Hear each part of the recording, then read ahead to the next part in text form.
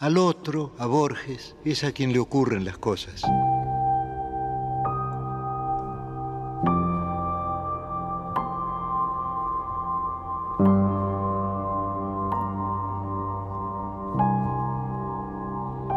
Yo camino por Buenos Aires y me demoro, acaso ya mecánicamente, para mirar el arco de un zaguán y la puerta cancel.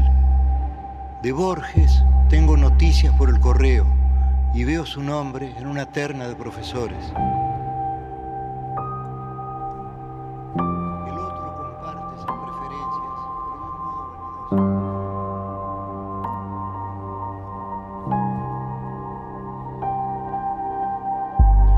Yo vivo, yo me dejo vivir para que Borges pueda tramar su literatura. Y esa literatura me justifica. Nada me cuesta confesar que ha logrado ciertas páginas válidas. Pero esas páginas no me pueden salvar, quizá porque lo bueno ya no es de nadie, ni siquiera del otro. Yo estoy destinado a perderme definitivamente, y solo algún instante de mí podrá sobrevivir en el otro.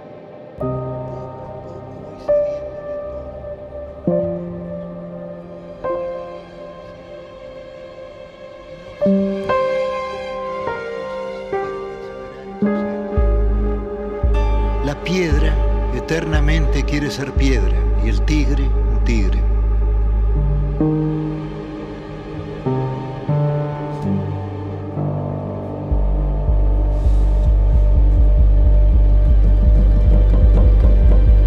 Yo he de quedar en Borges, no en mí, si es que alguien soy.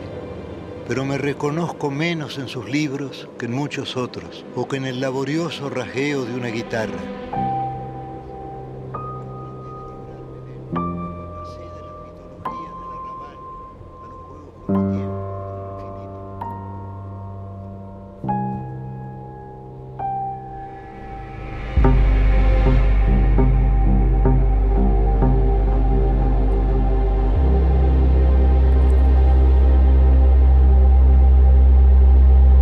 Así, mi vida es una fuga, y todo lo pierdo, y todo es del olvido o del otro.